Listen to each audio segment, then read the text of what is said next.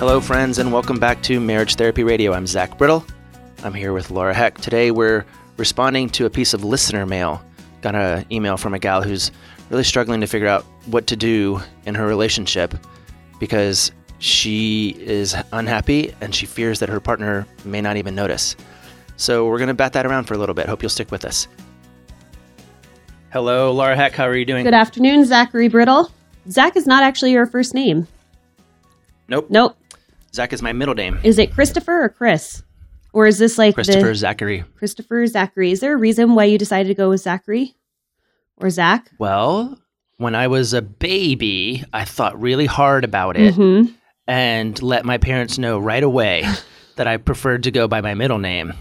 So they obeyed and began calling me by my middle name. Wow. And so that's what I responded to. The power. Yeah. Well, no, I actually have. Here's the real answer. My parents just started calling me Zach, which was a choice that they made, and I think they were very, very committed to not naming me after anyone in the family. Like that was part of their gig. They wanted just to have a original name, to have a unique name. Yeah. So they called me Zach. They spelled it Z-A-C-K for some reason because my name is Z-A-C-H-A-R-Y. And when I was in the 4th grade, we moved, and when I got to my new school, I said, I don't understand where this K came from. So I changed the spelling of my own name in the 4th grade. So now it's Z-A-C-H. That's awesome. So okay. I guess. Well, I don't know. I hope my son doesn't want to go by Hootie his whole life. That was the nickname that his grandfather gave him. And he might end up being just Hootie. Who knows? We'll see. Oh, I mean, that's unlikely, right? Yeah. You're basically going to go by what you tell your teachers that you go by. Yeah. Yep. Do you know that I changed my name from high school to college? When I got to college, I decided I wanted to be Laura Elizabeth. I wanted to be known by my first and middle name because I thought it sounded pure and kind of like Little House on the Prairie style. And so I wanted to go by Laura Elizabeth. So if anybody's listening that knew me in college, my undergrad years, they're like, yes, I knew her as Laura Elizabeth. And it was very fitting, but now I am Laura. And not pure. And not pure. Definitely not. I wasn't pure in college either, but I've wanted to be. Yeah. All right. So I wanted to talk about a question that we got from a listener. And it was a question that I got this email in. And man, it just really stuck with me. And I just wanted to get your opinion on it, Zach. And then I'll email the listener back. But she had emailed and she basically said, I'm unhappy in my relationship, but I don't know how to address it with my partner because I'm pretty sure my partner thinks everything's hunky-dory. She didn't use those words. That's a phrase I like to use. And it's interesting because I've actually come across couples where that's very much the case of one partner is unhappy and the other partner is completely taken back by it. They are shocked that their partner is anything but satisfied. And her concern is that she doesn't know how to bring it up because every time it does come up or there's conflict in the relationship, she finds that she's the one that's bringing it up. And then in the midst of it, she ends up sort of bowing out of it in whatever way she can because it gets too uncomfortable and it gets to a place where she just doesn't want to be in the conflict anymore. And so she ends up sort of falling on her sword and apologizing for any wrongdoing. And then they're out of the conflict just as easily. So she's kind of stuck in this bind where she wants to address it because she doesn't want to continue living in this relationship where she's unhappy and dissatisfied, but at the same time, she's worried and doesn't know how to bring it up. So I'm wondering if you have any thoughts on this, is like, how do you address it and is it worth it? Yeah, it's a great question. And you're right. Like, I think I do see this quite a bit where one partner's tolerance for happiness is simply higher than another. Maybe that's not the right way to play it. But one person's tolerance for the status of a relationship is different than the others.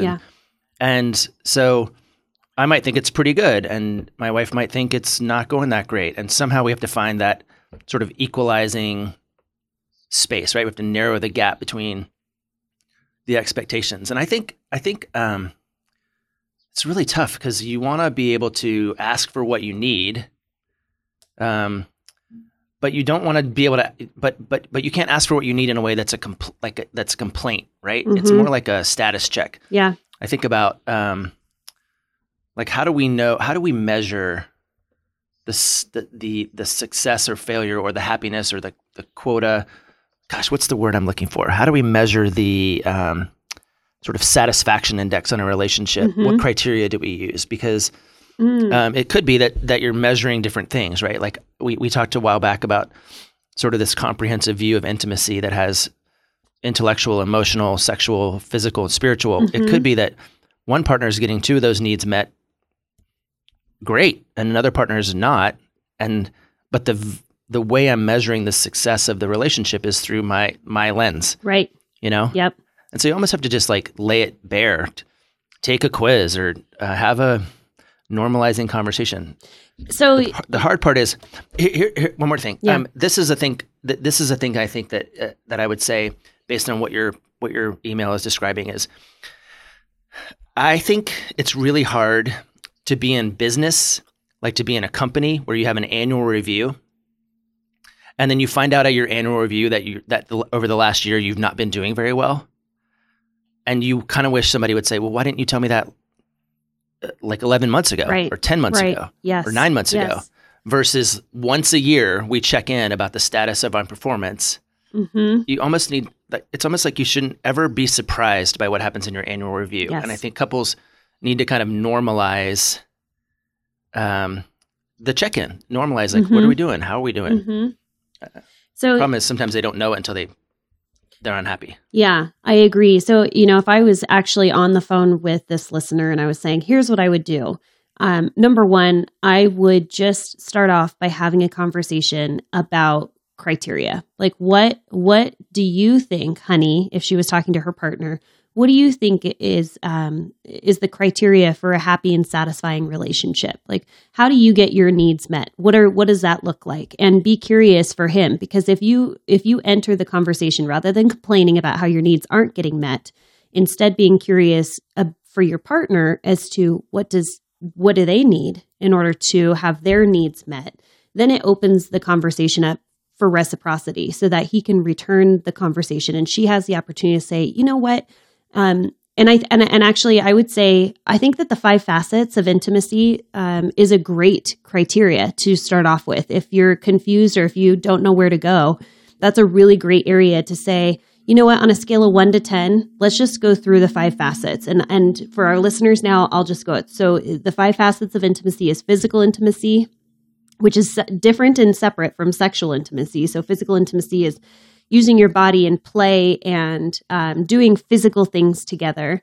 Then you have your sexual intimacy, which is pretty explanatory. Intellectual intimacy, the sharing of ideas. Emotional intimacy, sharing of emotion and feelings. And then spiritual intimacy. And if you were to rate the relationship on a scale of 1 to 10 in each 5 of those facets, where would each of you rate yourself? And if you have a difference in each of them, why? I mean, it's a great conversation to start off with. But I love the idea. I mean, I think practically, if you take one of those and you say, well, I'm a 5 and I'm a 7, then you're averaging a 6, and you can say to one another, how do we push it up? How do we average a 6.5? How do we average a 7, 8? Yeah. So that we can go together, right? It's Right. not about me catching up to you, how happy you are. It's about us raising the thing. And I think spiritual intimacy is the most important. And I'm not talking about religion or spirituality necessarily, but I think to the email that we got, there's a journey, there's a moving through life that marriage is really about. And here she is at this like spot that doesn't feel that great. And a question that she can ask is to say, hey, what are we going to be about for the next 5 years? Mm-hmm. What are we going to be about for the next 3 years, 10 years? I feel like I'm at this spot and I need a change of focus or a change of energy or change of direction. And I wonder what we could like lean into or learn about or value, because it's one thing to say, I want you to be less like the thing I don't like. Mm-hmm. And it's another thing to say, I want us to be more like the thing that we care about. Right. It's about us. And in her email, she took a lot of responsibility saying, it's not just about him, needing to make changes. It's a we thing. So she obviously understands that it's progress. It's a we thing. It is totally teamwork So I think she's interested in that idea, and that would land really well. My whole thing is if you're afraid of your partner's reaction, I'm always about how do you get the buy-in? How do you make this something that they find important too? And if she thinks that her husband really does think the relationship is good, I mean, that's an interesting piece because that's her perception. And she thinks that he thinks everything's honky-dory. I wonder if her perception is wrong. I'm really curious if she might be off, if she might be gauging that he's actually not feeling very close and connected to her. Have you ever had that experience where the perception was really just so off? Yeah, I think so. I mean, I think it's interesting because couples, people fall into cliches pretty easily in terms of just sort of accepting words at face value. And I never do. Like, I just don't agree with people's words often enough. Like, I had this couple talk the other day about, I feel like if I ask this question, I'm going to get in trouble. And a little bit later, he said the exact same thing. He said, I know I'm going to get in trouble when I say this. And I was like, wait a second, what is get in trouble? Yeah. Like, what is that? Like, you get in trouble with your principal or your parent, but you don't get in trouble with your partner. Yeah. I hear that a lot. Or this lady who's like, I'm afraid of his reaction. Well, what is fear? What is that fear? Right.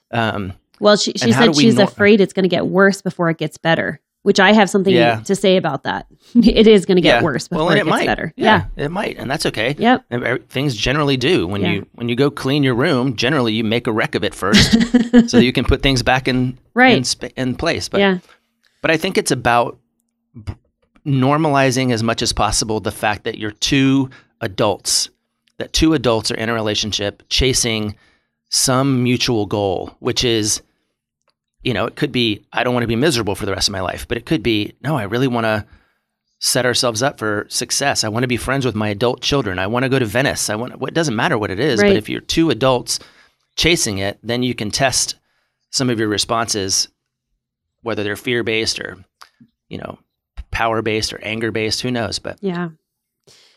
So if I was to be communicating with this gal, I would say absolutely, like, don't go another day longer being in this dissatisfied place. That to me is one of the most miserable, lonely places to be in, is this fear of conflict and not leaning into the conflict, but instead avoiding it, and instead allowing resentments to build up and distance to grow between the two of you. And that's not fair to him. It's just not. And if she's worried about causing him harm because she's about ready to open up a can of worms and say, I'm dissatisfied, I'm unhappy, I would say that she's doing more harm to the relationship by not addressing it and allowing herself to slowly build resentment and walls and turn away from him to have her needs met that she's not getting in the relationship. I mean, it really truly is a place of love. And like, as an example, I have a business partner other than you here, and he and his wife get into it all the time. They are constantly digging into really tough stuff because they're just really trying to refine their new marriage. They've been married for a year, and they work so hard by addressing conflict the moment it comes up, because they love and care about each other so much that they want their relationship to be the best that it possibly can be. Not a single thing gets swept under that rug without them examining it under a microscope and saying, is this something we can make better? And it's pretty stinking amazing to watch them struggle through conflict, because there's a lot of conflict that comes up in the first several years of marriage as you're adjusting and trying to discover your we-ness and how to live together and how to mold and shape one another. And it's very cool to watch them bring conflict up equally, because most of the time, 80% of the time, it's a female that's going to address the conflict. Well, he actually said recently that he's the one that brings up the majority of the conflict. And I just adore it. And I love them for it. That sounds exhausting as far to me. It is exhausting. Because Rebecca and I are professional battle pickers. Mm-hmm. Like we'll get into it for a second. We like, this is worth it? No. Yeah. Okay. The end. Yeah. But you also have how many years? 27 years under your belt? 20? 27? How old are you again? We celebrate 21 this summer. Okay. It was a comment for you, not for Rebecca. I'm sorry, Rebecca, that I made that joke. You know how I said, like, okay, I don't take words at face value, but the other thing is I make people finish their sentences. So you have this this girl, this woman who wrote you, and she said, "I'm sad," or she's thinking maybe she wants to say to her husband, "I'm sad." The rest of that sentence matters, right? Mm-hmm. Like, "I'm sad and it's your fault" is different than "I'm sad and I need your help." Mm-hmm. You know? Yeah. So in terms of, I think people need to kind of press through to the whole thought, right? Otherwise, he's going to close the loop for her. He's going to. Well, he may hear it's my fault. Sure. And you're blaming me. Yeah. And what am I supposed to do? Versus, how can I help? Right. You know? Right. Yeah. That's an interesting piece. I've never really thought about closing the sentence because our brain will naturally seek finality. It will find ways to conclude for you. So if you leave an open place, and we will interpret things, even if you say something, we're still going to interpret it differently because of our own filters. Yeah. But that's a really interesting tactic. I've never thought of that. Forcing people. Here's another piece of it. Well, and another piece of it too is like this. People will say, "I want X. I want this to happen," mm-hmm. and I'm like, "Why? Why do you want that to happen? Uh-huh. What does it do for you?" In my house, we call it the Wizard of Oz effect, you know, like where she's like, because of the wonderful things he does. Mm-hmm. I make people give me like 5 becauses. Mm-hmm. I want that because do you know what? Because so funny. My son, he was in the why stage and he still kind of is, because he's a 3-year-old, and 3-year-olds seek the question why. Why is the sky blue? And why are you doing that, mommy? And why do I have to go to bed at 8 p.m.? And it's exhausting. And I just started saying because, and he says, "Don't say because." It's his biggest complaint. He forces me to finish my thought, to finish my statement. Yeah. So you and my son are just the biggest annoying people out there, apparently. I'm just kidding. Yeah. I'm just kidding. I'm glad you share your love for both of us equally. Yes, I do. Yeah. No, but I think, and again, I would want to emphasize that I think that's often for the complainer, not the complainer or the asker, because they're asking for something, but that something has a meaning. That mm-hmm. something has a purpose. It has a cause, right. And she needs to know what it is. Yeah. Because if she says, "I want you to be home on time after the workday," right? Okay, he can be like, "But I was home 5 days last week," right? And she can go, "Yeah, but you weren't present." And I'm like, "Well, that's not what you asked for." You know, mm-hmm. like, because I want your attention. Why do I want your attention? Because I want to feel known. Why do I want to feel known? Because that makes me feel connected to you. Why do I want to feel connected to you? Because it makes me want to have sex.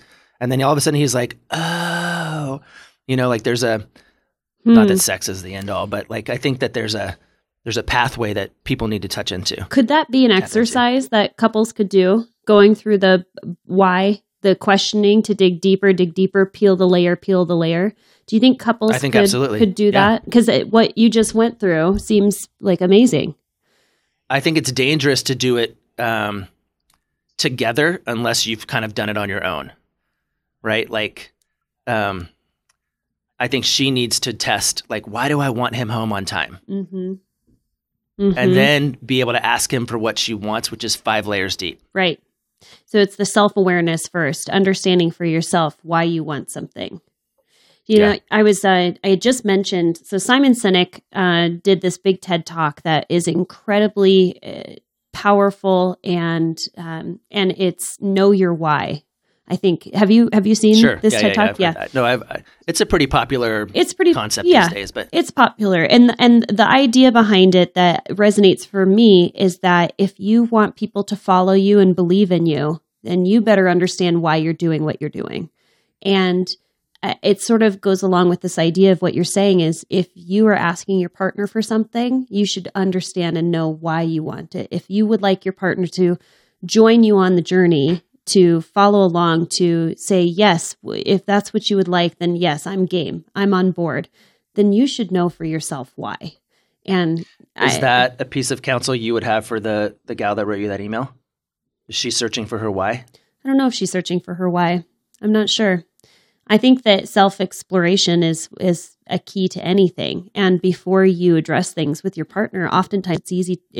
You can start with you. And I recommend anybody start with you. Always be looking at yourself before you turn your attention to your partners. What is it about the relationship that's not satisfying her needs? If she was to look at her criteria, going back to what we had talked about initially of what is a happy and satisfying relationship, take a look at what is it that she feels is missing and what is it that she wants that's not currently there. And I do a big long journal, just a brain dump. Take a look at relationships around you that you see and you go, you know what? I would really like to play more with my partner, or I would love to have more date nights with my partner, or because digging down, understand the wonderful things she does. Is that the rest of it? Okay. I haven't seen it for a while. No, it's a he. It's the wonderful things he does, but okay. It's a wizard. It's been a while, Zach. It's been a while since I've seen The Wizard of Oz. To be honest, The Wizard of Oz scared me as a child, so it's not something I like to rewatch as an adult. We should dig into that because there's lots of good lessons in that show. Well, maybe the next podcast can be about The Wizard of Oz metaphors and wisdoms that you can pull out. Yeah, or something, or maybe Westworld. What's Westworld? Oh my gosh! All right, we're signing off. Is this a generation gap thing? No, not at all. Huh. So you're going to write this lady back and give her your wisdom, and we're going to continue to field your requests. We are still interested in talking to you if you have betrayal in your relationship somewhere. But thanks again for listening, and we hope that you have a great week. Yeah. Hey, thanks so much for listening to this last episode of Marriage Therapy Radio. That was just a lot of fun. It really is wonderful to be able to feel like you're speaking directly to someone that is struggling with something, has a question about something, and that maybe we might be able to add a little bit of expertise or a different way to look at a problem. So if you have any questions about relationships, send them our way. Send me an email to info@forbetter.us. And if you're lucky, we will spend an entire episode picking it apart, hopefully giving you some new insight. And then as always, thank you so much for putting your time and your attention and your affection towards your relationship and making it better today than it was yesterday.